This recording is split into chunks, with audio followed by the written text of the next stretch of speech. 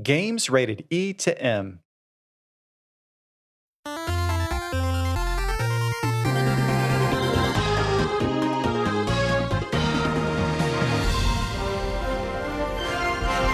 Welcome to Nintendo Power Podcast. This episode, we look at some of the hottest upcoming Nintendo Switch games in our Summer Games Preview.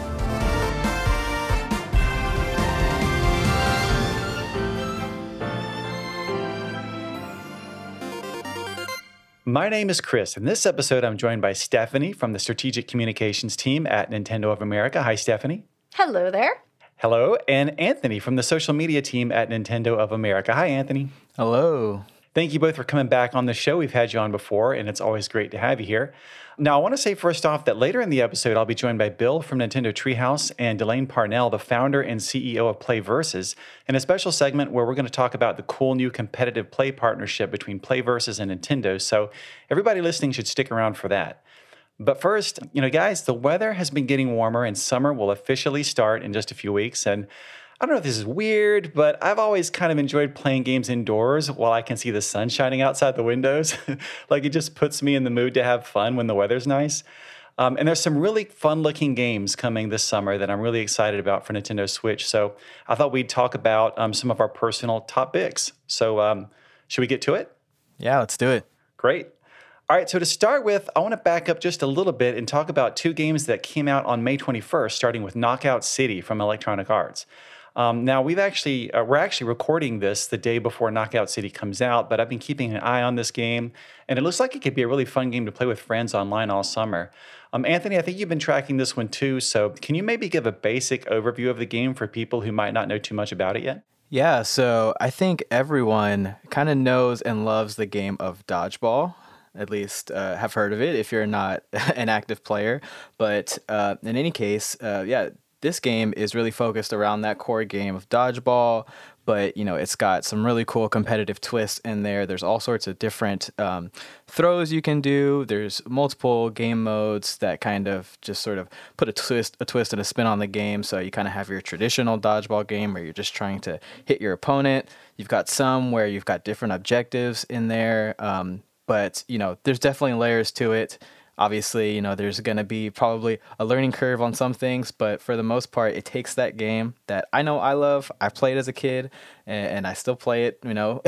I would still play it if people were playing. But I think it's really fun to sort of take that base game and kind of put a spin on it. So, I'm looking forward to it for sure. Absolutely. And this is, that's what I think is so interesting about the game, right? Is that the core concept is just so simple and it's something that all of us are familiar with. And to the point where the developers in talking about this game have said that there's not even really, loadouts for this game. It's really just 100% focused on skill, on your skill in positioning and the timing for catching the ball if it's thrown at you. Performing trick shots, dodging, tackling, in mind games, even with like fake throws. And so it seems like this core gameplay could be something that could be, really fun. And then, of course, you add in all these different modes, like you mentioned.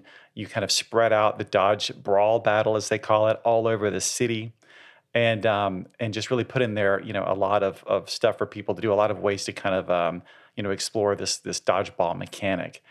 Now, Stephanie, is dodgeball a game that you're very familiar with from back in the day, back in school? Or gym class was my least favorite class in school, so I wouldn't say I was very good at it. But from some of my friends that played the beta recently, I got a lot of really positive feedback, and might be something worth checking out with some of my friends. Since we're in a lull right now, we check in with Splatoon here and there, but could use something new.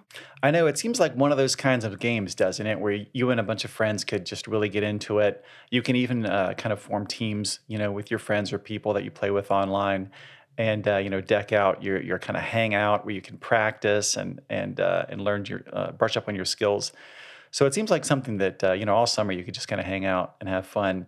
And I think they have they have seasons, right, Anthony? That I think every 9 weeks they have a new season where they introduce some new mechanics and some new special balls, things like that. Right, yeah. So they're going to be adding all sorts of things through that format in the game.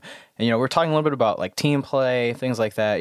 That's what I really like about the game is that it is a team game at its core, right? Where you sort of have like a 3v3 and you can get matched up with random people or you can bring your friends in. But there's also a 1v1 mode. And so, I'm like a huge fan of just competitive games in general. I'm always kind of, when I look at a game like this, I kind of look at the base gameplay and kind of try and figure out what's going to be like the meta in the game, how are people going to start playing. And so a mode like a 1v1 mode, that's really going to be probably for like, I'm assuming for people who are really sort of, they've got a real grasp on that skill.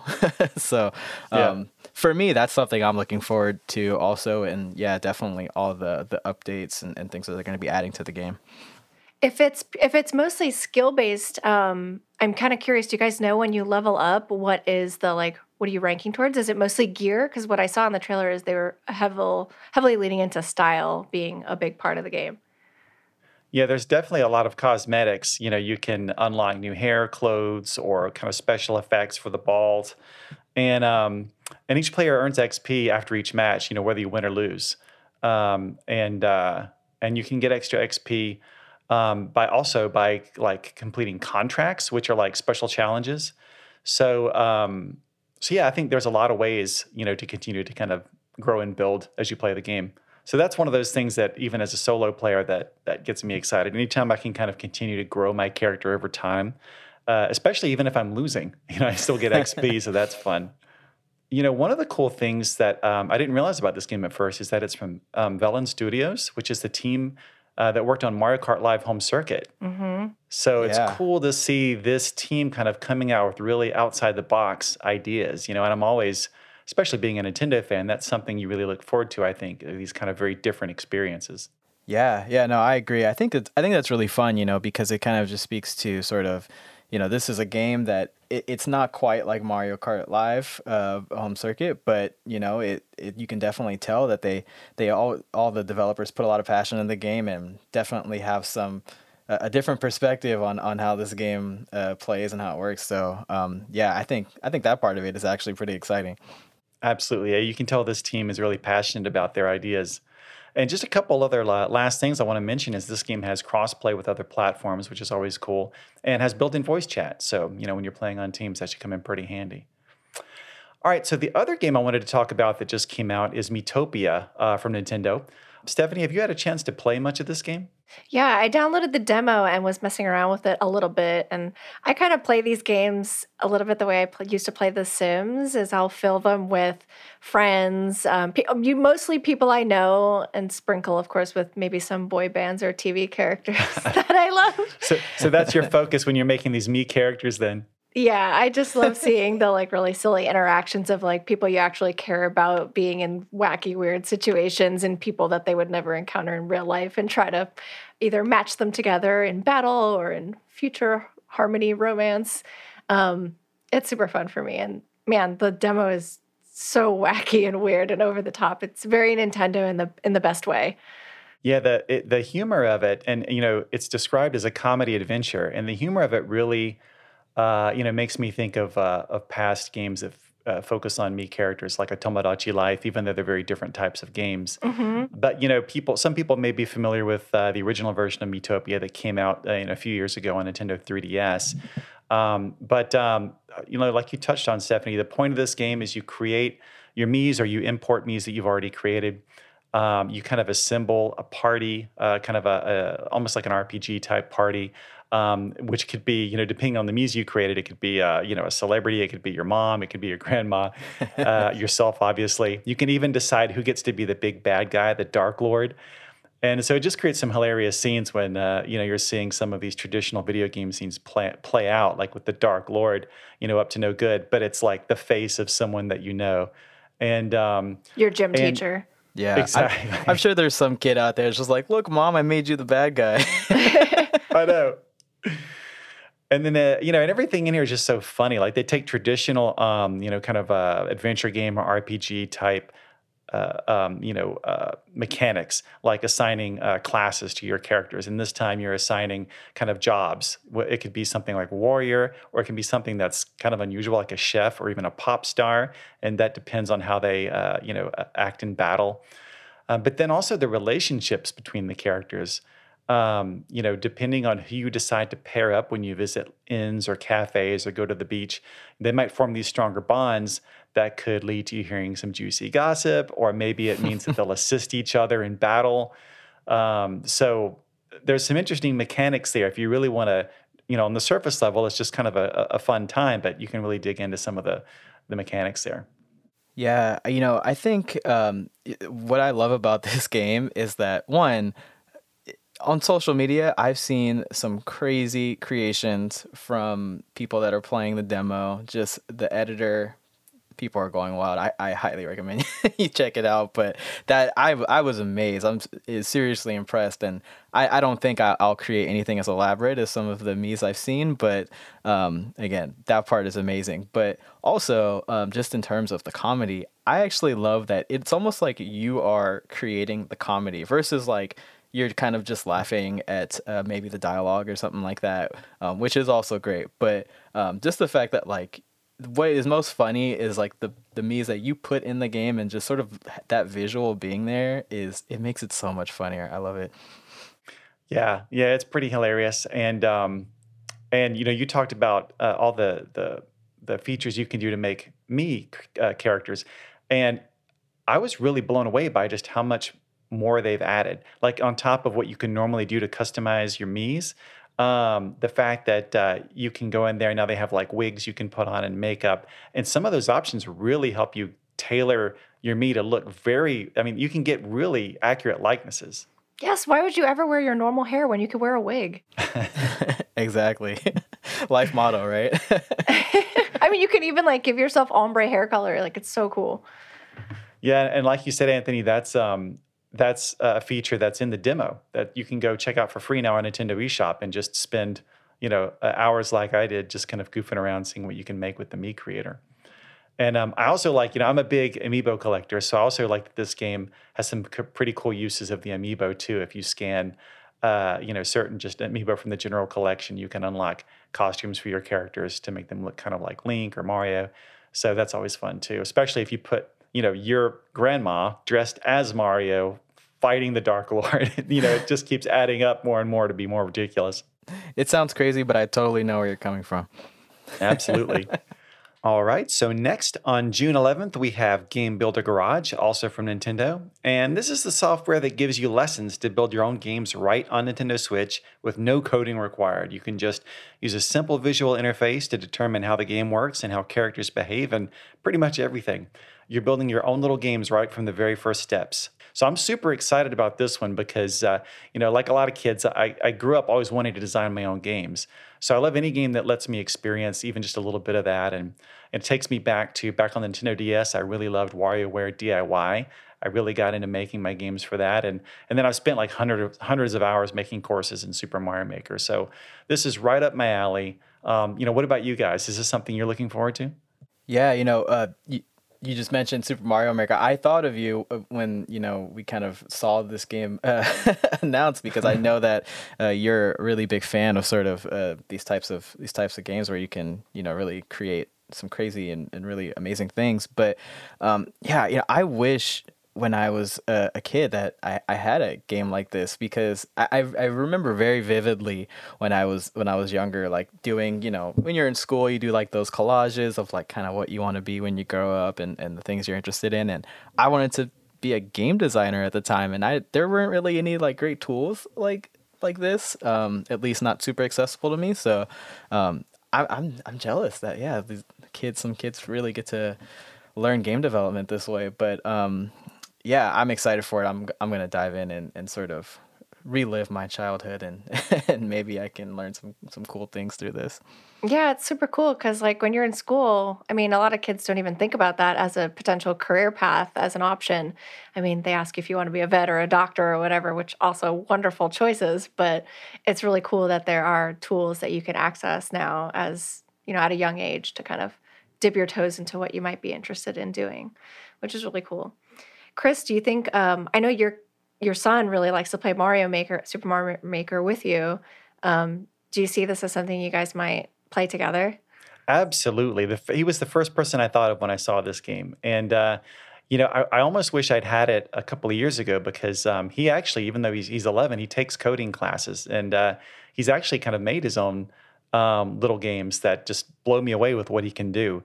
But, what's cool about Game Builder Garage is it really starts you out on about the fundamentals of like building a game, right? Like, even without having to know coding or specific programming languages, it kind of teaches you the what's the word, like the overall idea of it, the basic concepts. It kind of gets you thinking in the way of a programmer, even though you're just kind of on the screen. It's as simple as you're connecting one object, drawing a line to another object, and now they both kind of work together. And from those small steps, you just kind of build onto that and build onto that until you've got something.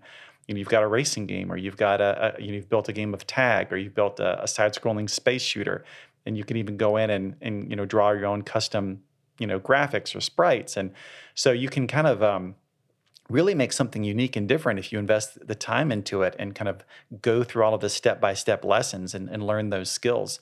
But it's such a great introduction. Even if you just play it at kind of a surface level and take the lessons. It's just such a great introduction to the concepts, the basic concepts of programming. Yeah, no, I think that's a good point. Like the basic concepts of that it's interesting because you probably feel, or at least I know some people probably feel like it's a little bit intimidating to learn these things, and I feel like the way it's presented, you kind of realize like, oh, I can do this. These are concepts that are common in game development, and it's not as crazy as you might have thought. So. Yeah, I definitely think that's a key point. It will hopefully help you. I think it'll make people think in a totally different way, because when you play games, right, the most basic concept being like, ice / sword enemy KOs, there's so much more to it. It's just like calculator math happening in the background of like, okay, when sword happens, thing disappears, it'll literally remove like health bars, and there's so many elements that you have to think about that I think when you play, you don't really have to parse all of that. Yeah, just playing or just creating my own courses in the Super Mario Maker games really, it was almost like, seeing the Matrix, right? Like now when I play another game, I kind of have a new understanding and appreciation of it. And it's, what I experienced building my course in Super Mario Maker is just a tiny fraction of what it takes a real game designer to build a game. But it did kind of enhance it for me in a way, and I can kind of appreciate games on a new level. So now I wonder, after I kind of learn more of these programming concepts from Game Builder Garage, how that might make me, what I might notice in other games that I didn't notice before. So I think that's going to be cool too. And this is one of those games that, it's a little tough to describe. So I would really encourage everybody to go watch the trailer if you haven't seen it already. And, and that goes for all of these games we're talking about. There's content at Nintendo.com where you can read about each of these titles, or you can, go onto YouTube to the Nintendo channel and check out trailers for a lot of these games too. All right, so moving on June 25th, we're going to get Mario Golf Super Rush. And I have to say, although I'm looking forward to so many of these games, this is the one I might be looking forward to the most this summer. And Anthony, I know you've been following this one closely too. What about this game has you the most excited? Yeah, so I love the Mario Golf series, and so I'm really excited for this game. I think one of the greatest things about this game is that, it has golf in the title. Obviously, you're playing golf, but it is so much more than a golf game. I think, if you understand golf and you are a fan of golf, it makes it, that much better, of course. But there's also just like a fun quirkiness to just having sort of that Mushroom Kingdom twist to it. And all the crazy things that you would obviously never do on a real golf course that you can do in this game. And then also like the character selection is just really fun, amazing. Like King Bob-omb is like, you can play as King Bob-omb. That's a seller right there for me. So, I'm obviously super familiar with the series, so I love it. But for anyone who maybe has not played a Mario Golf game or is a little bit worried about not understanding the certain concepts of golf, I would say that is not an issue. You can have a ton of fun in this game. I feel like that's the case for most Nintendo sports games and kind of the magic behind all of them. Like, I'm not a professional racing viewer in real life or even basketball and things like that. But like any game that's based on it with the Mushroom Kingdom characters, is just going to be wacky and over the top and fun and accessible in a totally different way. And I think in this game in particular, it really comes to life in some of the modes like speed golf, where everyone is playing their holes at the same time and running down the field like absolutely bonkers the whole time. And you mentioned playing as King Babam when he's racing down the what's the golf term for field? Down the course. The course, thank you. This says so much about me and sports. He's just riding on top of a bunch of tiny Babams. Like, it's just so wacky and wonderful. Like, I just can't wait for those moments. Yeah, like Charge and Chuck, there was a football as one of his special moves, and I saw some people on social media like, why is he throwing a football on a golf course? This is not cool. But obviously, it's kind of a joke. It's just funny that he's throwing a football around the golf course. Yeah, I love all those special elements that really make it a Mario golf game. Yeah, not just a regular game of golf. And Stephanie, you talked about speed golf, which looks like an amazing new addition and really keeps the flow of golf moving at a fast pace, which is really new for golf. And having to avoid hazards and collecting items to regain your stamina. And then kind of what you touched on, Anthony, they've got these special moves like special dashes and shots that they can kind of use. So I love that extra elevated kind of form of golf. And similar to what you were saying, Stephanie, like, sports sims, like really accurate, realistic sports sims are great. And for the sports that I follow, I appreciate kind of that extra realism. But for the sports I don't follow, it can be hard to like get in there and really do well and enjoy the game sometimes. But if you go back to like the old days of gaming, and of course I'm an old fogey gamer, I liked a lot of those really arcadey sports games. When you're playing some of those earlier football games or basketball games, I still remember playing a lot of Double Dribble on the NES, right? Where it was more about mastering certain very kind of video gamey mechanics, even if what was happening on screen didn't look very much like what you'd see in a real broadcast. So that's something I've always appreciated about the Mario tennis games and the Mario golf games, is that it's very accessible and really is more about the feel of it. And when you hit that perfect swing and you hit the button at just the right time, it's just so satisfying. And having said that, there's still a surprising amount of depth. When you're considering all the factors, the slope of the grass, how deep the rough is that you're in, the wind, which clubs you're going to pick, when to use your special moves. It still is very involved, so I'm not by any means saying it's like an easy game, but it is just a game that I think any fan can kind of come to and play it at kind of a surface level, and then really kind of dig in and kind of master the tougher stuff.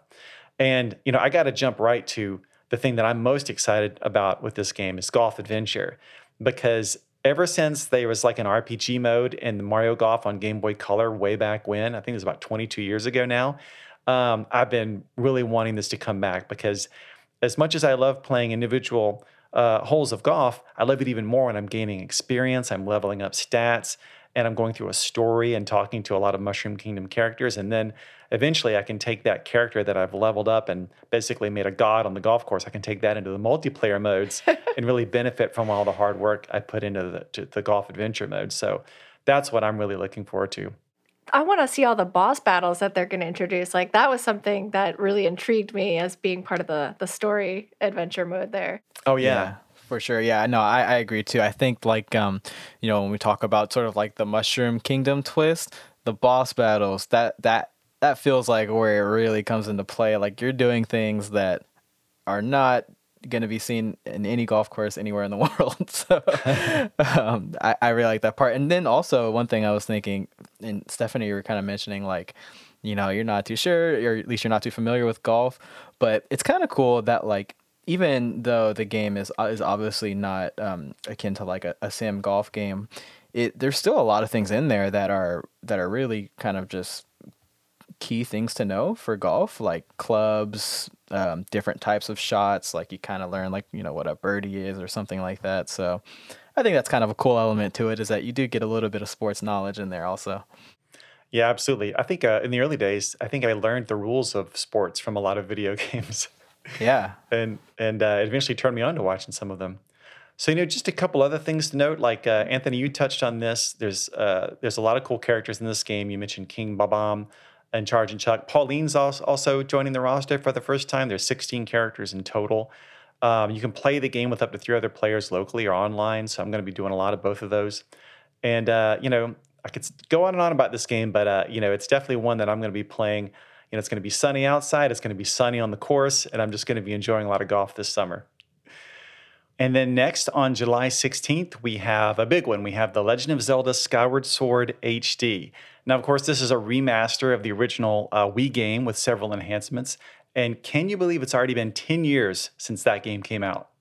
Yeah, that's, I mean, I don't know, just you saying it is kind of, it's kind of shocking to me, but, I actually didn't play the game originally, so I'm going to jump in for the first time. I'm kind of in the same boat. I picked it up back when it first came out because I was just like eyes aglow for that golden Wiimote that I just had to have. But I just never got around to playing it. And I've been really in the mood for a very dungeony Zelda game lately. So it's kind of coming at just the right time. Yeah, I had to have that golden Wii remote myself, and I actually played all the way through the game back in the day, and it might have my favorite story of all the Legend of Zelda games, because I just love the way it ties into so many elements of the series, and it kind of ties it all together in a way that you didn't expect. And I don't want to spoil anything, but I will say that one of my favorite iterations of Zelda herself is in this game.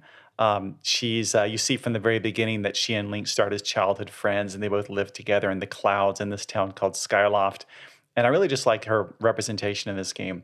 And then the game also has lots of other memorable characters too, like Fi and Girahim, who's kind of the main antagonist, who's just really creepy. And then Groose, who's like this big oaf, who's kind of your rival at the beginning. But I don't want to spoil anything. But he was a constant source of amusement for me throughout the entire game.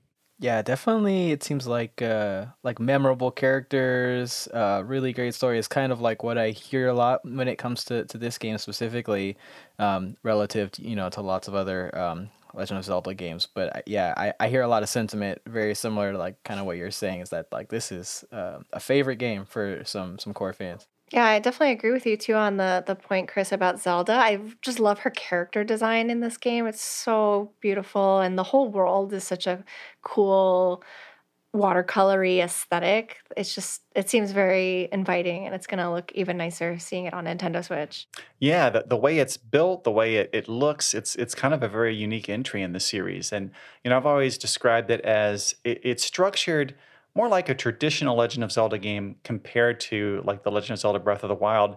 But this was the last console Legend of Zelda game they had before the Legend of Zelda Breath of the Wild. So you start to see those elements. You start to see the directions that they were thinking with things like a stamina meter for Link and some of the other elements of this game that would later appear in Legend of Zelda Breath of the Wild. Yeah. So it's a really interesting installment for those reasons, and of course the big kind of central feature of the original version of this game was that it was all motion controlled, or very heavily motion controlled, with the Wii remote back then. And so even the way that you would swing the sword would be you would be swinging the Wii remote controller, either a downward slash, upward, diagonal, horizontal, and then certain elements of the game require you to slash in certain directions. So you might have a giant, chomping plant monster, for example, who will bite at you either kind of with its mouth horizontally or vertically, and you kind of have to slash in the right direction to defeat it. So I found that to be really satisfying and kind of a fun, kind of action-y, puzzly element that they'd added to the game. But of course, now with this new version, you can still do motion controls if you like, using a Joy-Con controller, or you can, just use buttons. And the way that they've still used buttons, but kind of mapped the sword controls specifically to the right control stick is really interesting. So that allows you to easily kind of flick in any direction and still kind of, like I said, interact with the game in those ways where you specifically have to slash horizontally or vertically or diagonally.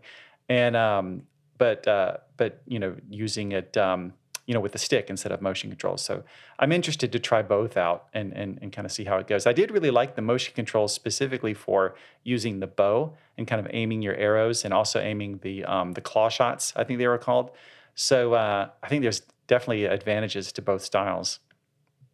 And then, I saw, Anthony, you were posting about the Zelda and Loftwing amiibo figure that's going to be coming out for this game as well. And, I'm an amiibo fanatic. I've collected every amiibo so far. And this looks like just the detail on it and kind of the fact that it's my favorite iteration of Zelda. This is one of the ones I really can't wait to get. Yeah, if you are a a big fan, but also a collector of amiibo, this is a really special one. I mean, like you said, just the detail. It kind of looks like there's it's almost like two amiibo like on one. So. It's kind of cool, and yeah, I just visually, aside from kind of using it, but I think just visually, it's an awesome one to just kind of add to your collection. Yeah, and then of course, if you use it, we put a trailer out explaining this, but it can allow you to warp back and forth between the land and the sky areas from any point. Which will be great and kind of handy. I will say that there are plenty of save points in the game, and so save points is traditionally in this game where you're allowed to warp back and forth between. So you're never that far from a save point. So it's certainly not necessary, but definitely nice to have. If you've got the amiibo to be able to use that functionality. So I just can't wait to play through the game again with all these new features, and I'll be really excited to hear what you guys think. Being able to experience this game and this story kind of for the first time all the way through. Yeah, I think definitely I'll have to try using the motion controls as much as I can because having not played it originally, but having lots of friends who have, I've heard that they enjoyed that part of it, and that it was the way it's incorporated is just really clever and fun, and I'm just curious to see how it all works now that I've played plenty of games that use motion controls now, but I'm definitely curious to see just how great it really is. So, yeah, I'm definitely going to try that first, probably. Yeah, I think I'm definitely going to do the same. I like to get really invested and play in TV mode for games like Zelda. So I think I'm definitely going to try the motion controls first. That's awesome. It's the opposite for me because I've already played through the original version of the game with motion controls. Now I want to try the button, but I'm definitely going to try them both out. You mentioned the story, Chris, as this one being one in particular that really stands out to you in the series. And I think that's one of the things that's drawing me into not wanting to miss it this time around because I won't go into spoilers, of course, and how much can I go into having not played it. But I've just seen some really interesting stuff about the Master Sword origins being something that you can learn about here in this game, which is just so cool as someone who's played so many Zelda games over the years. So I think those are the nuggets that I'm really looking forward to when I experience this game. Yeah, and without spoiling anything myself, you get to see kind of the origins of a lot more part of the Zelda lore in this game as well.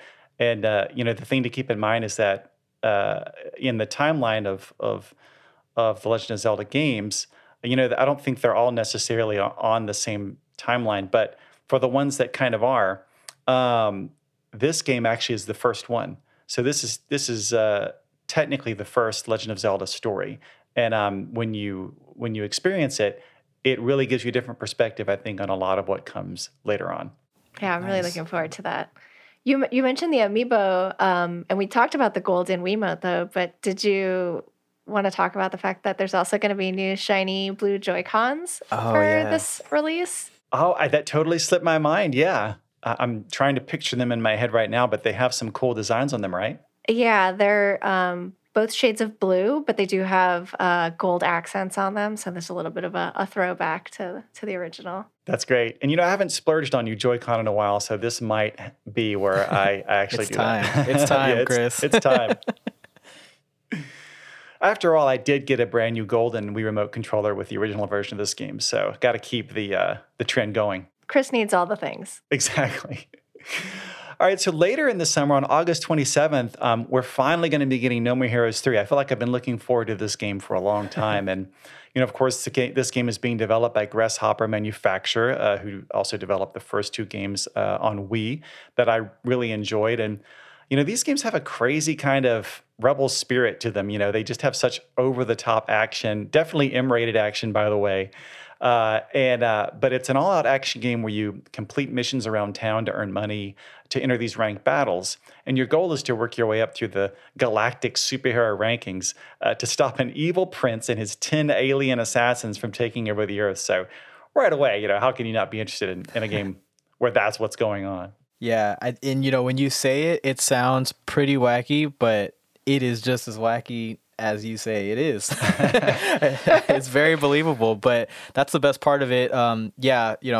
Obviously, like it's a hack and slash sort of game, so like if you like that, definitely it just adds to the pleasure of all the craziness that's going on. But I kind of like that, it's like it pays homage to obviously like lots of different games, but it's almost like you're not just getting one game experience. You're getting all different sorts of experiences as it relates to like different genres of game, obviously all kind of based in that core hack and slash mechanic. But I really appreciate just how they sort of pay homage to different series and different styles. So it's definitely a unique experience, not just your typical action game. Yeah, that's actually something that I most look forward to in this. They did a bit of that too in the last entry, Travis Strikes Again, which I've really enjoyed the zaniness of.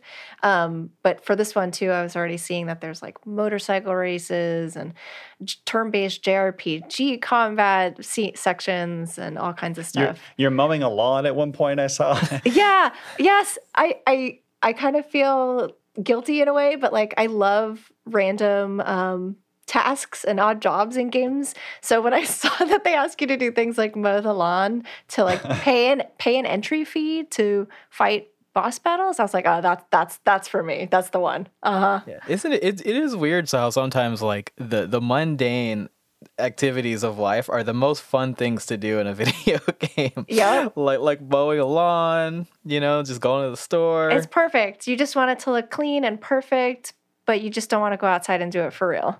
That was some of my favorite parts of the second No More Heroes game. They actually had all these kind of like odd jobs you would do to earn money. And in that game, they were all presented in as old school pixel arcade type games.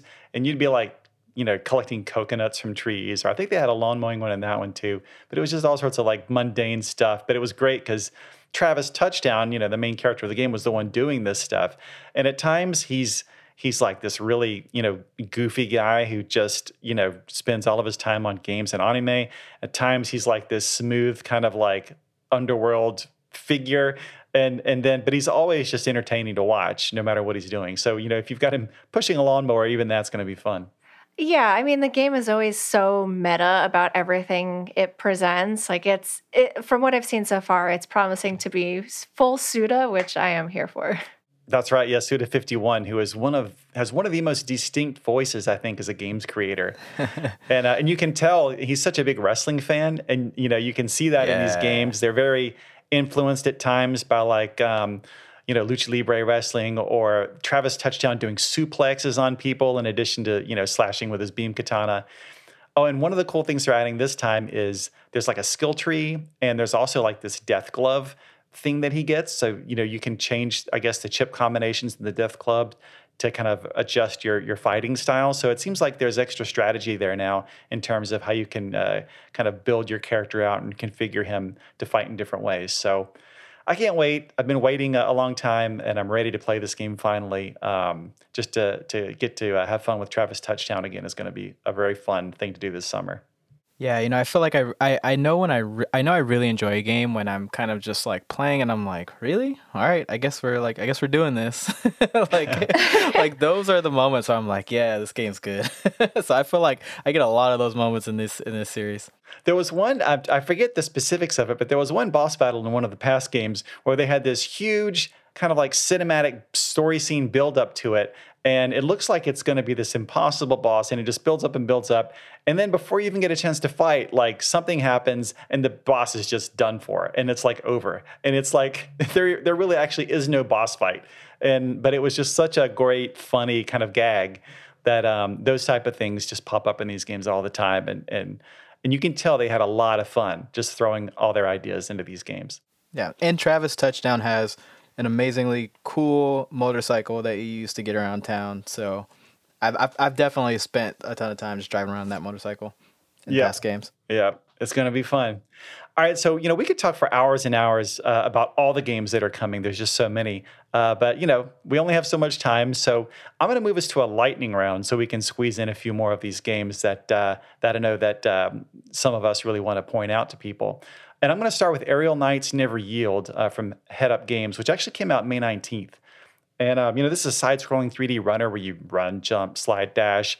The game has a really cool style and great music and a free demo. So what's not to like? Oh, I was just playing the demo for this week, and the music was incredible and such a cool take on runners that I've never seen before. So I need to check out the full game. Yeah, definitely. Same here. The music definitely was one thing that caught me. So I haven't checked out the full game yet, but they sold me on that part already. So I'm definitely gonna check it out. Absolutely, that music is really cool. And then on May 24th, we had Shin Megami Tensei 3 Nocturne HD Remaster from Atlas and Sega. So, this is the fan favorite RPG is back with remastered 3D models and backgrounds, new difficulty settings, the ability to save your progress anywhere, and they've added Japanese and English voiceovers. So I think fans of that series will have a lot to look forward to. And then World's End Club from Izanagi Games and NIS America on May 28th. Stephanie, I think this is one of the ones you were looking forward to. Yeah, I mean, anyone who's listening and has already played the Famicom Detective Club games, this one might be up their alley. It's a mystery adventure from Kotaro Uchikoshi at the writing helm, who's known for some of his fantastic stories like 9 Hours, 9 Persons, 9 Doors. I feel like I always need to double think, make sure I got that order correct. Yeah, and it just follows a group of students that are stuck in this weird, mysterious theme park, and you have to escape, but first partake in a crazy game of fate to test your friendship. I didn't realize that was the same creator. 9 Hours, 9 Persons, 9 Doors, if I'm saying that right? Yep. There you go. I remember that game was like a really big kind of collector's game for, what was it, Nintendo DS? Yeah, Nintendo DS. Had a really hardcore fan base, so that's awesome. So I'm definitely going to check that out. And then next we have DC Superhero Girls Teen Power on June 4th. Play as Wonder Woman, Supergirl, and Batgirl, save Metropolis from classic DC supervillains. Stephanie, this is another one I think you were mentioning. Yeah, I'm a big fan of the TV series, so I think this is going to be a fun one for families to actually get a chance to play as their favorite heroes. Not just the heroes, but also you get a chance to play the villains too, like Catwoman and Harley Quinn. So that'll be super fun, but you also get to balance life as a teenager going to school. This sounds pretty interesting, and I love all those DC characters. All right, so on June 10th, we got Ninja Gaiden Master Collection from Koei Tecmo, and I played the first of these games back in the day, and let me tell you, it kicked my butt pretty hard. Like, these games can be really challenging. I did manage to beat it, though, so I'm thinking maybe I've enough time has passed, I've built up the courage to play the other games in this collection. Yeah, I cannot resonate with you more on that. This game is there is lots of pain you will feel from not being able to get past a certain part or get a certain combo off, but once you nail it, it feels so good. So definitely, they can be challenging, but it's worth it. Yeah, when it's flowing, it's pretty cool and stylish, so it's worth getting good. Then on June 24th, we have Legend of Mana from Square Enix. This is a remaster of the original 1999 JRPG that has kind of a cool new graphic style. The characters are still pixelated sprites. I mean, they're very detailed pixelated sprites, but the backgrounds are these like lushly drawn illustrations. So just looking at this game, just seeing what it looks like has made me very interested. Yeah, this game is a favorite of a bunch of my friends, so I've always wanted to try it, and I've been feeling a little nostalgic lately for JRPGs, so I'm hoping this is going to hit the sweet spot. Yeah, it's another one of those opportunities to jump in and play at an improved version of a game you might have heard of before and never had a chance to try. Mm-hmm. And speaking of RPGs. We have a tactical RPG coming out on June 29th with Disgaea 6, Defiance of Destiny. This one, I think, is the first game in the series to feature 3D visuals. So something new for the fans to check out. And then Monster Hunter Stories 2, Wing of Ruin from Capcom on July 9th. Stephanie, I know you're a big Monster Hunter fan. I'm not telling you anything here, but this is the next in the series of the turn-based RPG Monster Hunter games that are more like traditional JRPGs with more of a focus on story. And what's cool is that the first game was on Nintendo 3DS, so it's cool to kind of see the series make the jump to Nintendo Switch. Yeah, there's a bit more mechanic to it outside of just the turn-based combat and the story. You also raise monsters in the game, so that's kind of a fun twist on the Monster Hunter universe.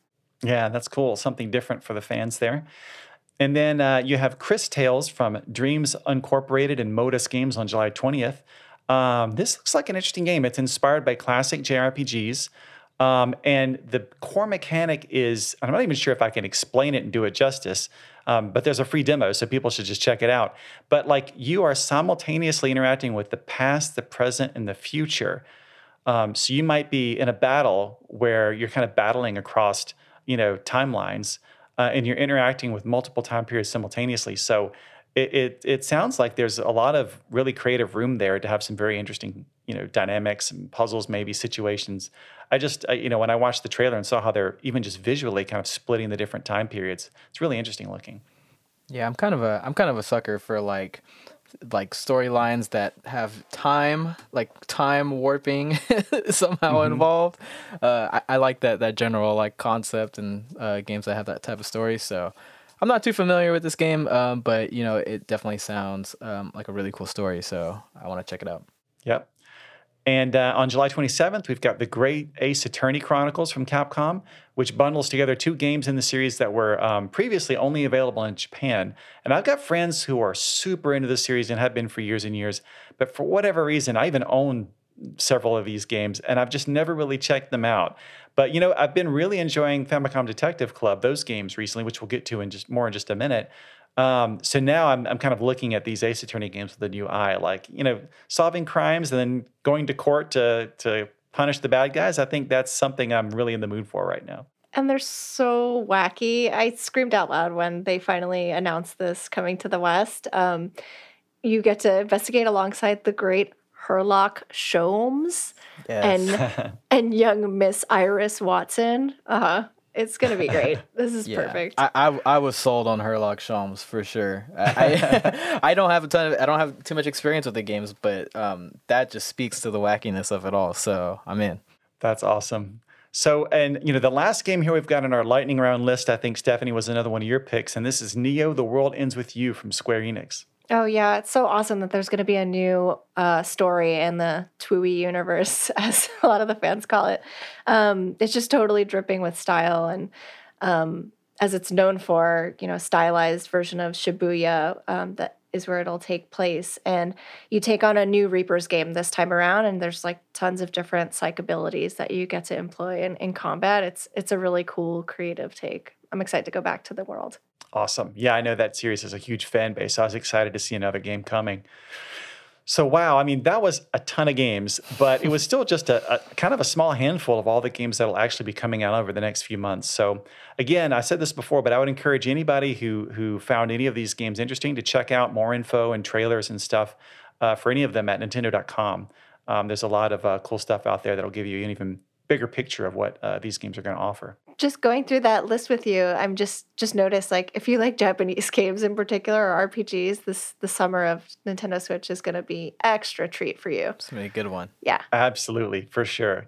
All right, so next we're moving on to Player's Pulse.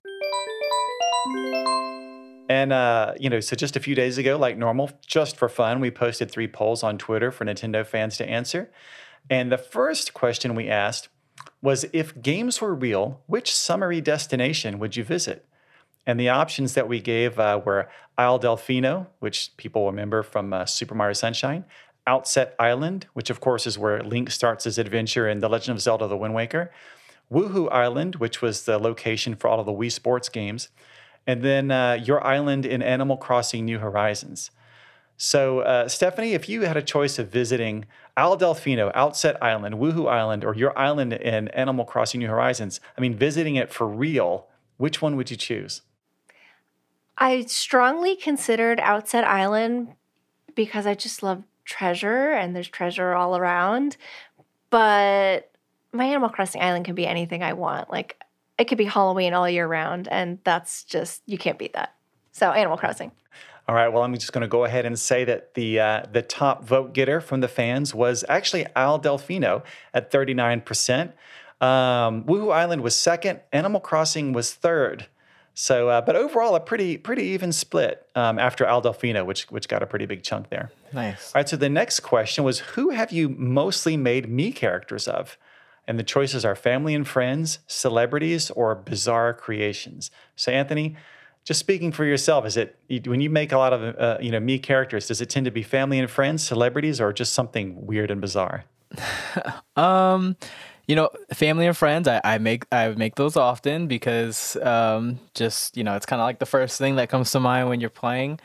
But I would say probably like the bizarre creations are more up my alley just because you want to do the craziest things you can do in the game and make the wackiest scenes and scenarios you can. So that's my choice. I don't know what the people said, but Like putting mouths up by your eyebrows kind of stuff?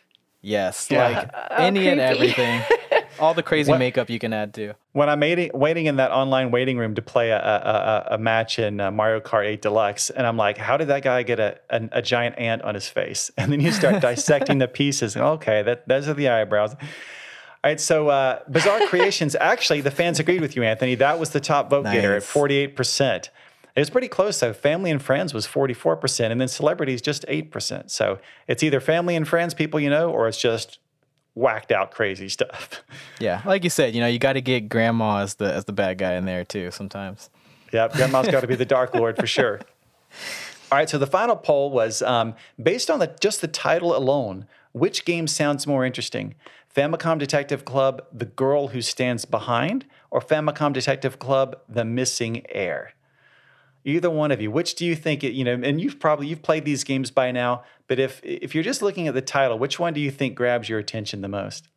Well, I mean, I'm just gonna go on a limb and say I feel like The Girl Who Stands Behind has less of a it doesn't really tell you what the story is all about as much as The Missing Heir maybe. So I would probably say The Girl Who Stands Behind, but Stephanie, what do you think? Going just on title alone, I think The Girl That Stands Behind is a more mysterious and intriguing title. So I'd probably have gone for that one if I didn't already play both of them and know. I would have too. And in fact, that's the game I started with because I found the title so intriguing and the fans agreed. They chose that one 60% to 40% for Famicom Detective Club, The Missing Heir. So still not too far apart, all things considered. And speaking of those Famicom Detective Club games, we are now going to move over to Nintendo Power Game Club. And we're going to talk about Famicom Detective Club, The Girl Who Stands Behind, and Famicom Detective Club, The Missing Heir. These both just came out on May 14th, and I had been really looking forward to them because, I'd always heard about the original games that came out back in the day in Japan in the late 80s, which never came over here. And, Famicom, of course, means, it stands for Family Computer, which was the name of the Nintendo Entertainment System in Japan. And actually, the original versions of these games came out for the Family Computer Disk System, which we never even got over here. So it's really cool to finally see these remakes come our way. So fans like me over here can finally get to play, this missing piece of Nintendo history. And so, we all played, the games. But before we dig into our conversation, I want to start just by sharing a couple of comments that people made about the game on Twitter. And I'm going to start with Skitty, who says, beat The Missing Heir last night and bought The Girl Who Stands Behind right after. I've never played murder mystery games before, and I'm having a blast. I might check out Ace Attorney after these. And then NM said, wasn't expecting these games to have such a gripping story. The mechanics are smooth and to the point, and I loved guessing who the killer was, especially when I was right. Also, the music is so good, and I love hearing the older versions of some of these tracks too. I loved it. So as the comments kind of described, these games are murder mysteries. There's no platforming, no action, just deep stories with a lot of twists for the player to investigate and puzzle out. So, Stephanie, I know you really got into these games. How would you describe them to people who have never played something like this before? Well, first of all, I love that the comment you read, this was their first foray into the genre. That just makes me so happy that people are still discovering it for the first time, like visual novels or adventure games, because that's one of my favorites. And I think the best way to explain it would be, you kind of touched on it a little bit that you're playing a character and investigating the mystery, but the biggest interaction part for you is moving to different locations, talking to different suspects, and you're the one who's basically clicking different selections on a menu of what you're going to do and how you're going to interact with what you see in front of you, whether it's clicking the talk button to talk to who's in front of you, or a call button to get someone else's attention that's off screen, take an item that you may see on a table. Things like that are the ways that you actually interact from a gameplay perspective. And it's really about moving from location to location and meeting a huge cast of characters to understand what different characters' motives might be. Are they the ones that maybe committed the crime? And you've got this handy-dandy notebook that logs all that information for you as you progress, so you can kind of piece together the different clues that you've gathered. Yeah, one thing that, you talked about many of the ways that you interact with the game. Something that I kind of learned as I was playing it was, you can sit there and kind of just spam every option. Like you might have a someone that you're talking to and you're questioning standing right in front of you. And if you want to, you can, like you said, you can ask them all sorts of questions. There might be a whole list of topics you could ask them about. You could decide to examine the area around that person, or even, examine that person themselves to see if you can catch any clues. And you can just sit there and kind of go option by option and just, click on it. And, kind of being lazy in a way, and just until kind of something new pops up. But I found that the game really starts to flow and pick up, and you really start to succeed when you are really thinking about, okay, this guy just mentioned this person. So even though he didn't say much about this person when I asked before, I'm going to go back to this other option in the talk menu and ask about them again. And now he's going to say something totally different. So finding the right way kind of through those dialogue trees is kind of part of the fun of it. And you're playing best when you're kind of approaching it like you would in real life. You're not trying to outsmart the game. You're just trying to think, yeah, if I was really questioning somebody, what would be my next question? What would be my next thought? And usually the game is right there and you have the option to kind of take that natural direction. Yeah, I think that was kind of the development for me, which is initially early on, I thought it was I can't solve a case unless I touch every item in the room and I talk to every person that's in this room. But yeah, you do kind of have to change the way you think. Early on, it is kind of like that. You just want to kind of get a feel of the case and everything going on. But yeah, kind of thinking of it in that way, okay, well, they said this and things happened in this order, definitely changes your style of gameplay and helps you progress throughout the games early on. So yeah, that was an interesting development for me. It also really uses a big surprise for me, as someone who plays a lot of these games, is just how sometimes it is pretty creative with how they use those options that you have to interact with the characters. There was one moment, and I won't spoil it, but you're literally trying to talk someone off a ledge, and you have to use the actions that you have in front of you in a very new and different way. You really have to think about what you have in front of you other than talk or take or explore. And it's pretty cool, and it really surprised me of how they use that. I won't lie. There were some moments where I was staring at every single option for a long time. But it's like you said, it's that mindset. You have to sort of think of the situation. But yeah, I definitely was just I don't know what else to press. I've pressed every option. I can't move forward. Well, I do like that it's broken up into both of the games are broken up by chapters too. So when I was playing, I was texting with one of my friends the whole time of just like, oh, did you get to chapter 6 yet? I don't want to spoil it for you. And she's like, oh my gosh, yes, let's talk about this crazy twist that just happened. And what do you think's going to happen? We had very much like a fun book club style of play while we were going through both of them. But on the flip side, it also was helpful to, if we ever got like unsure of like what's the next step or something, we could talk about like the chapter point that we're at. And, oh, have you thought about talking to so-and-so yet? And you're like, oh, I forgot about him. I haven't been to his house in an hour or whatever. That's right. And you have a surprising amount of freedom sometimes because, sometimes the game really kind of pushes you toward a certain location or a certain person. And other times you're just back at your detective agency and you have the option to kind of travel and go see various different people at various locations. So you really have to think about it. And I love it when the game surprises you with kind of new mechanics. Like at one point, I had to piece together kind of a theory of what I think was actually going on or what I had just learned. And it almost became like the way it was presented in the game was almost like a test. It was like, do you think such and such, was such and such? And then you have to kind of fill in the blank with multiple choice options. And every time I picked one, I think this is right, but I'm nervous. And every time I got the, correct, it felt great. And so I love that even when you're just kind of sitting there making your own deductions, there's like a fun mechanic in the game to kind of piece all that together. And channel your inner Angela Lansbury. Exactly. Yeah. I will say like being invested into the game that way too, it makes those moments like some of those like aha moments like so much more exciting. Like I genuinely like kind of just like popped off at some moments like like with shocked face and everything, having like figured it out, or like when you figure one thing out and then a key moment happens in the next scene. So yeah, I think having that investment in it definitely makes the payoff so much better. But it's exciting either way. But I think that's definitely part of it. Well, that's definitely the hook. And the cool part about that too is like there's multiple mysteries usually playing throughout the story as you progress.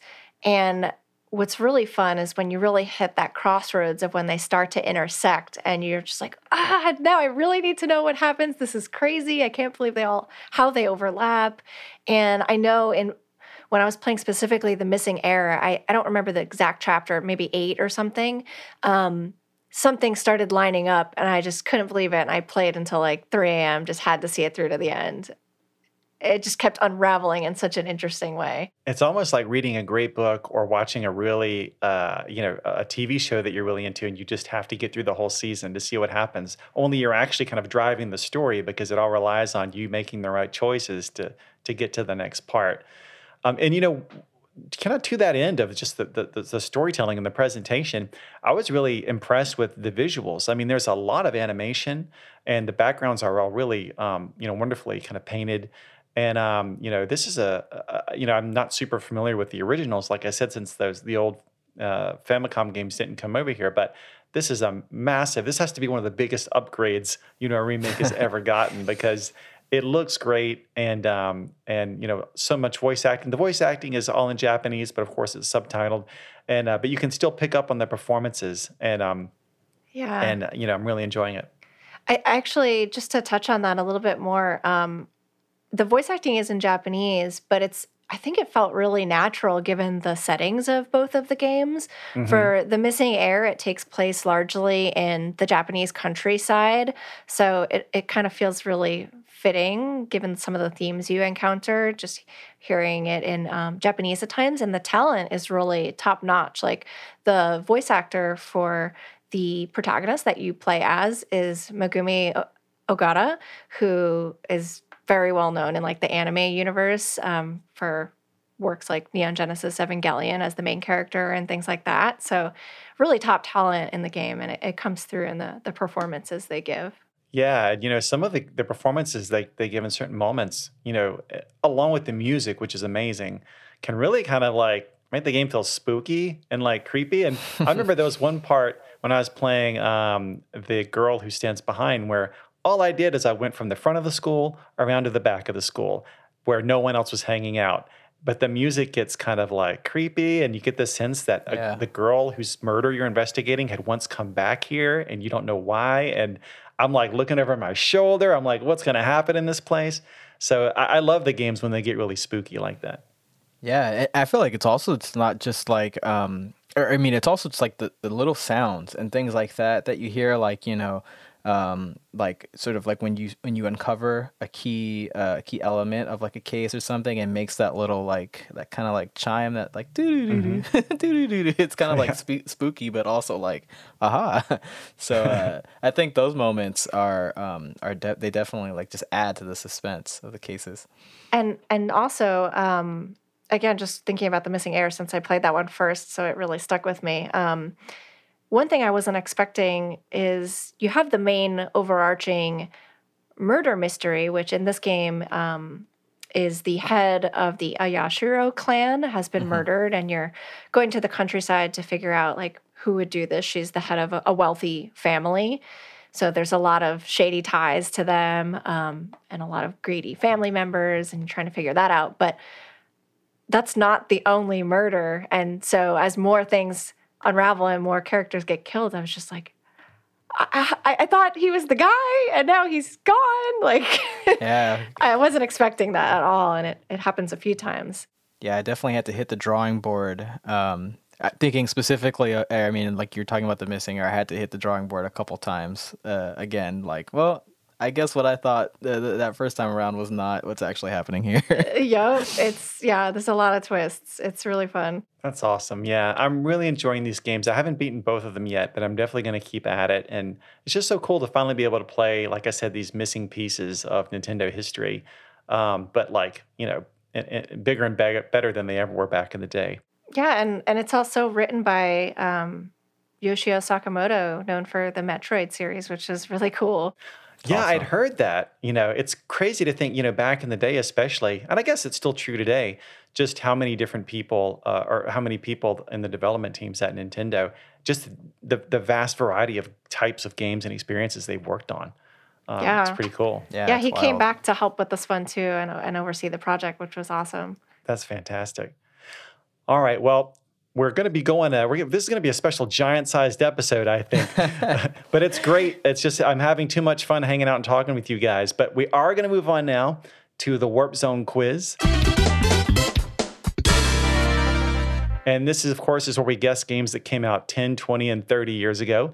This time during the month of June. So, you guys ready? Maybe. Let's do it. Let's see how it goes. I told Anthony earlier we have very different knowledge, so we're gonna infuse our energies together and see what we can do. Yeah, exactly. Yeah. Work together as a team. All right.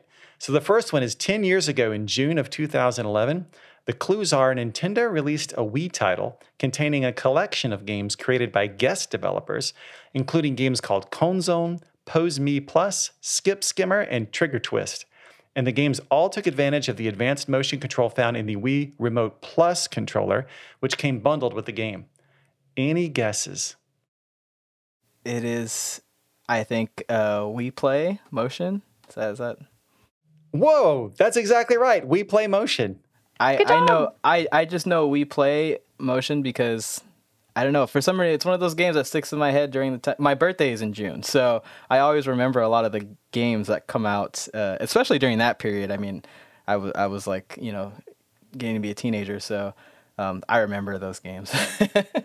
That's awesome. Well done. All right, that was one of the tougher ones, so let's see how you do on this next one. This is 20 years ago in June of 2001. The clues are Nintendo released a racing game for the launch of Game Boy Advance that brought a popular series brand of Mode 7 racing to a handheld for the first time, with a colorful cast of characters competing in the Pawn, Knight, Bishop, and Queen Grand Prix. Any guesses?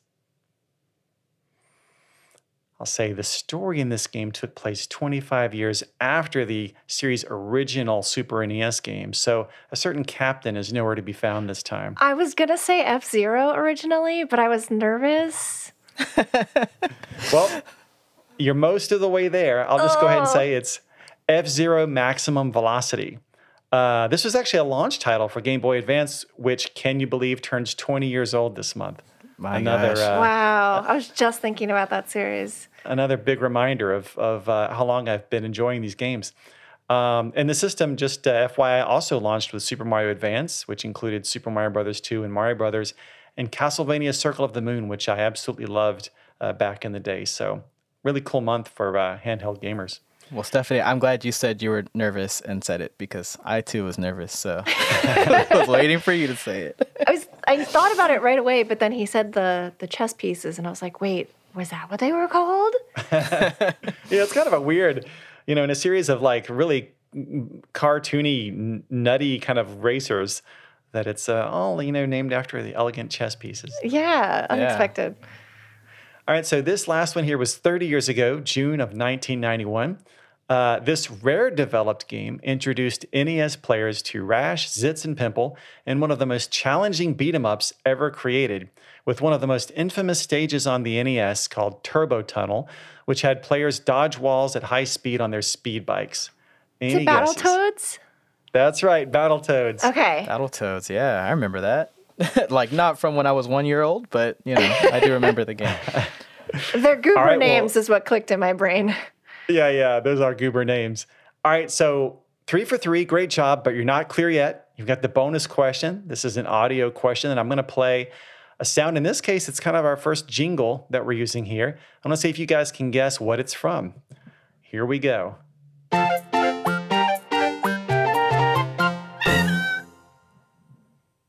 Any guesses on what that's from? Captain Toad? That's right, Captain Toad Treasure Tracker. It was the end of that that I was like, okay, wait, I kind of know what this is. But Yeah. You got it definitely before me. You're just like bopping along with it, and then Toad shows up. Yeah, that's the little jingle that plays every time you beat a level in Captain Toad Treasure Tracker. Mm-hmm. On the Nintendo 3DS version, Nintendo Switch version, Wii U version, you always get that lovely singing voice from Toad. All right, well, great. 4 for 4, and now we're going to move on to the game forecast. This is where we take a quick look at some of the Nintendo Switch games that recently released or are coming soon. And, we went over a lot of these, maybe even most of these actually, in our Summer Games preview.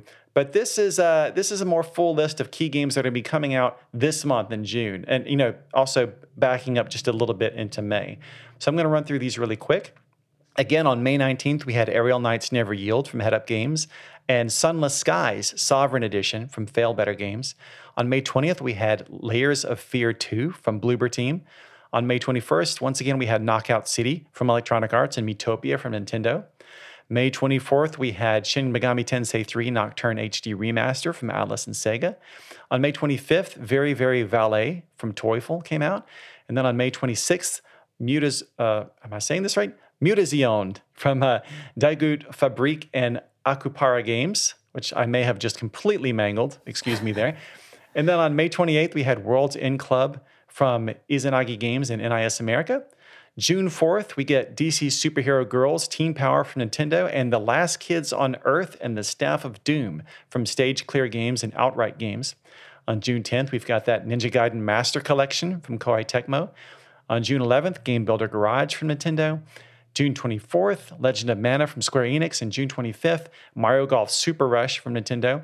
And then finally, on June 29th, we've got Disgaea 6 Defiance of Destiny from Nippon Ichi Software and NIS America, and Zombies Ate My Neighbors and Ghoul Patrol from Disney Interactive, kind of a combination of classic games from the Super NES era. So obviously, we talked about a lot of this stuff before, but really quick, Stephanie and Anthony, is there anything here that you're especially looking forward to playing?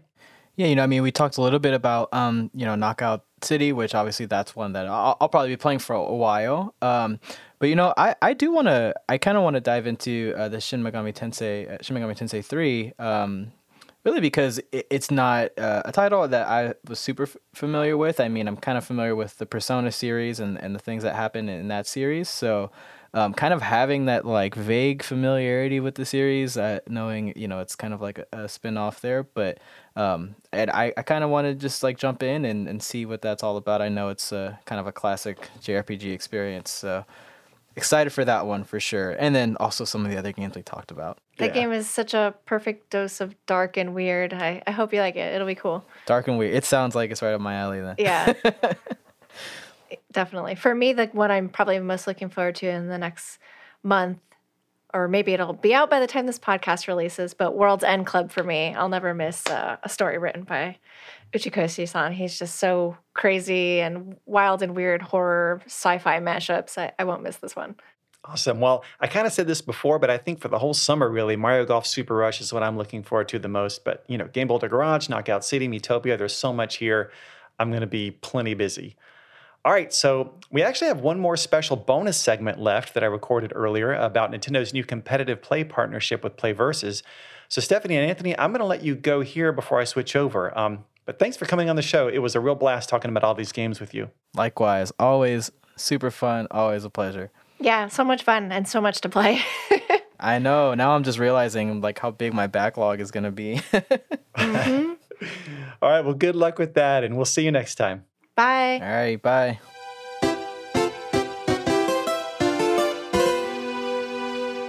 Joining me now for a very special bonus discussion is Bill from Nintendo Treehouse. It's always great to see you, Bill. Great to see you, Chris. And Delane Parnell, the founder and CEO of PlayVS. Thanks for joining us, Delane. Yeah, it's awesome to be here, Chris.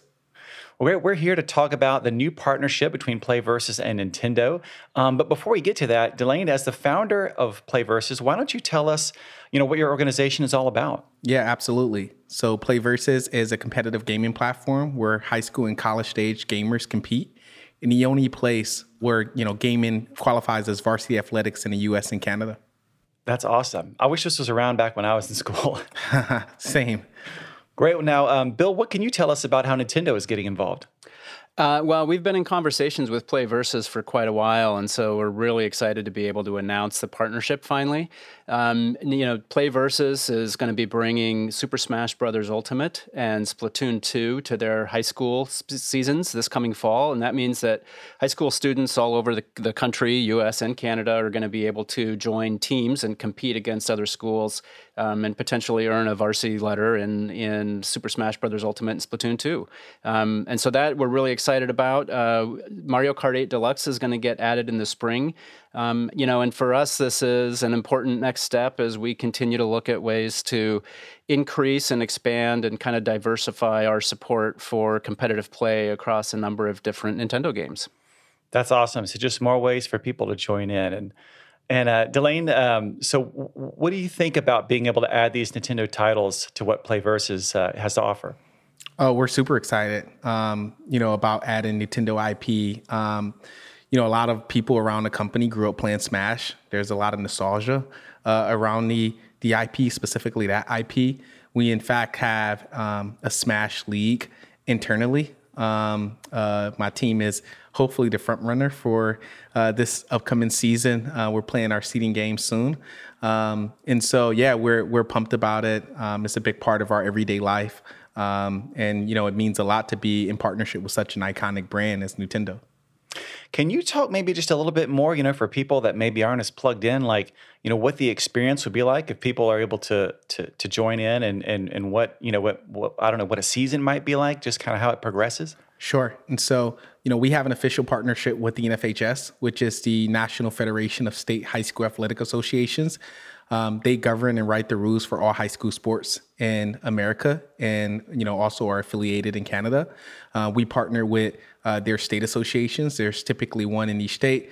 And with those state associations, we roll esports down to their schools. Schools can build programs. Those programs stretch across mini games and reach as many kids as there's interest at a particular high school. A couple key points there is that typically a football team or a basketball team may have roster limitations. An esports program does not. It's also co-ed, so it's the first time in traditional sports and activities where boys and girls can compete on the same roster side by side and, amongst each other with no separation in that competition. Kids would compete in 2 4-month seasons every single school year. So one in the fall, one in the spring. Each season features a preseason, a regular season, and then a postseason. There's certain amount of matches that you play in a regular season. The best teams qualify for the postseason, and then they compete for either a state or a regional championship, depending on which market they're in. And it's a ton of fun. We've had now 6 seasons. We reach roughly 43% of all high schools in the country today. And kids are really passionate about being able to display their talents, and we're excited that they're able to be recognized for them.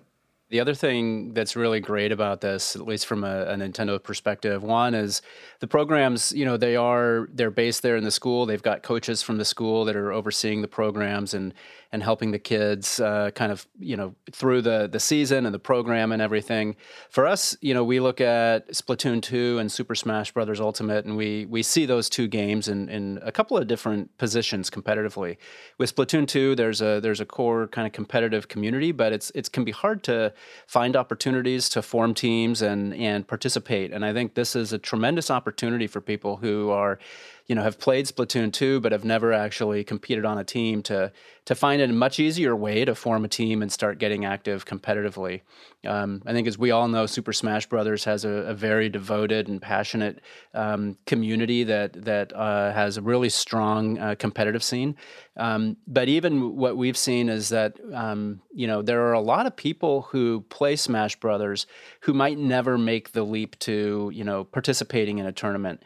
And particularly for kids on the younger side of things, in their teen and high school years, this becomes a great way for them to participate at a level of play that is, commensurate with sort of their own skill level. They're not going up against people that have been competing for years and years and years for a long time in the competitive scene. It's their chance to kind of dip their toe in, compete, and get a taste for that, and then we'll see where hopefully we'll start to see more and more players coming together and getting an interest in playing Smash Brothers competitively that way. I think it's also great because at the same time, because of these high school team structures, it's a great way for kids who maybe won't participate in traditional high school sports to find kind of a place where they can have a similar type of experience and build that camaraderie with a team as they're playing on their local high school team and competing in Super Smash Bros. Ultimate and Splatoon 2. Yeah, and just to piggyback on to Bill's point, we found that PlayVS helps drive discovery as well. 50% of our players on some of our most popular titles had never played that particular game before. They started competing on PlayVS. And so, we're going to be able to reach, kids who currently play both Splatoon and Smash and eventually Mario Kart Deluxe. But we're also going to, help bring new players to the titles. That's fantastic. So how can people find out if, first of all, if their school participates, or even if not, how they might be able to organize something and join in? Yeah, you just sign up on playversus.com. If your team already has a program, we'll let you know upon signing up. If your team does not have a program, as a player, we'll allow you to refer a coach. That coach can then also sign up and then verify you as a student and help build, you guys together can help build that program. And if you've already invited a coach, then that coach will get a notification and we'll, use our operations team to help get a program started there. That's awesome. And I was checking out playversus.com a little earlier myself, and it looks like there's a lot of other good information there too that people can check out. Yeah, absolutely. Yeah, and we're partnering with PlayVS also to help ease schools onto the program. There's going to be, I think an opportunity for a select number of schools to be able to get a Nintendo Switch system into the school through PlayVS investments and efforts. And from the Nintendo side, we're going to be looking at providing software to the schools that are participating. And so there's going to be, I think, a lot of opportunity for people whose schools are already a part of PlayVS to add these games, and hopefully we'll also see more schools interested in adding the overall PlayVS program to their own sports offerings in their schools. Well, that sounds fantastic. And guys, I guess we're just about out of time, but is there any last comments either one of you would like to share about this partnership? Yeah, I think, look, this partnership with Nintendo, to us is a true testament to the product and experience that we built for our community, but also an indicator of the demand for competitive gaming at the scholastic level and what a cultural force it's become. We really believe that, we exist to serve our community, and we're proud and humbled to be the ones to build this alongside them in partnership with Nintendo. And so we appreciate Nintendo for trusting in PlayVS, and we're excited to bring, these titles to schools across the country everywhere. Well, Delane, I just want to take a moment to thank you and the team at PlayVersus for all the work that has gone into this. It has been a great partnership. It is, I think, a really great initiative, and we're excited to be able to talk about it and announce this program. And we're excited to see competition begin in the fall at the high school level on both Super Smash Bros. Ultimate and Splatoon 2. And for us, this is, as I mentioned, an important first step as we continue to look at ways to improve and enhance our support for competitive gaming across our games and platforms. And we're really looking forward to seeing the fruits of this initiative and looking forward to continuing to share more information on future plans in support of competitive play overall. So thanks again, Delane, and really excited at this opportunity. Yeah, absolutely. Thank you. Well, like I said, I just wish I could have taken advantage of this back in the day, but my son is about the right age, so maybe he'll be able to join up and have some fun. So, well, Delane and Bill, thank you so much for coming on the show and talking about this, and I can't wait to find out more. Thank you. Thanks, Chris.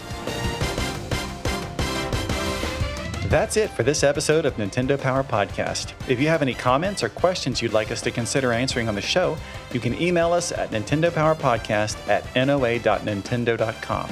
Also, we always appreciate it if you can leave us a review, and be sure to subscribe so you get new episodes as soon as they're ready. Thanks for listening, and keep playing with power.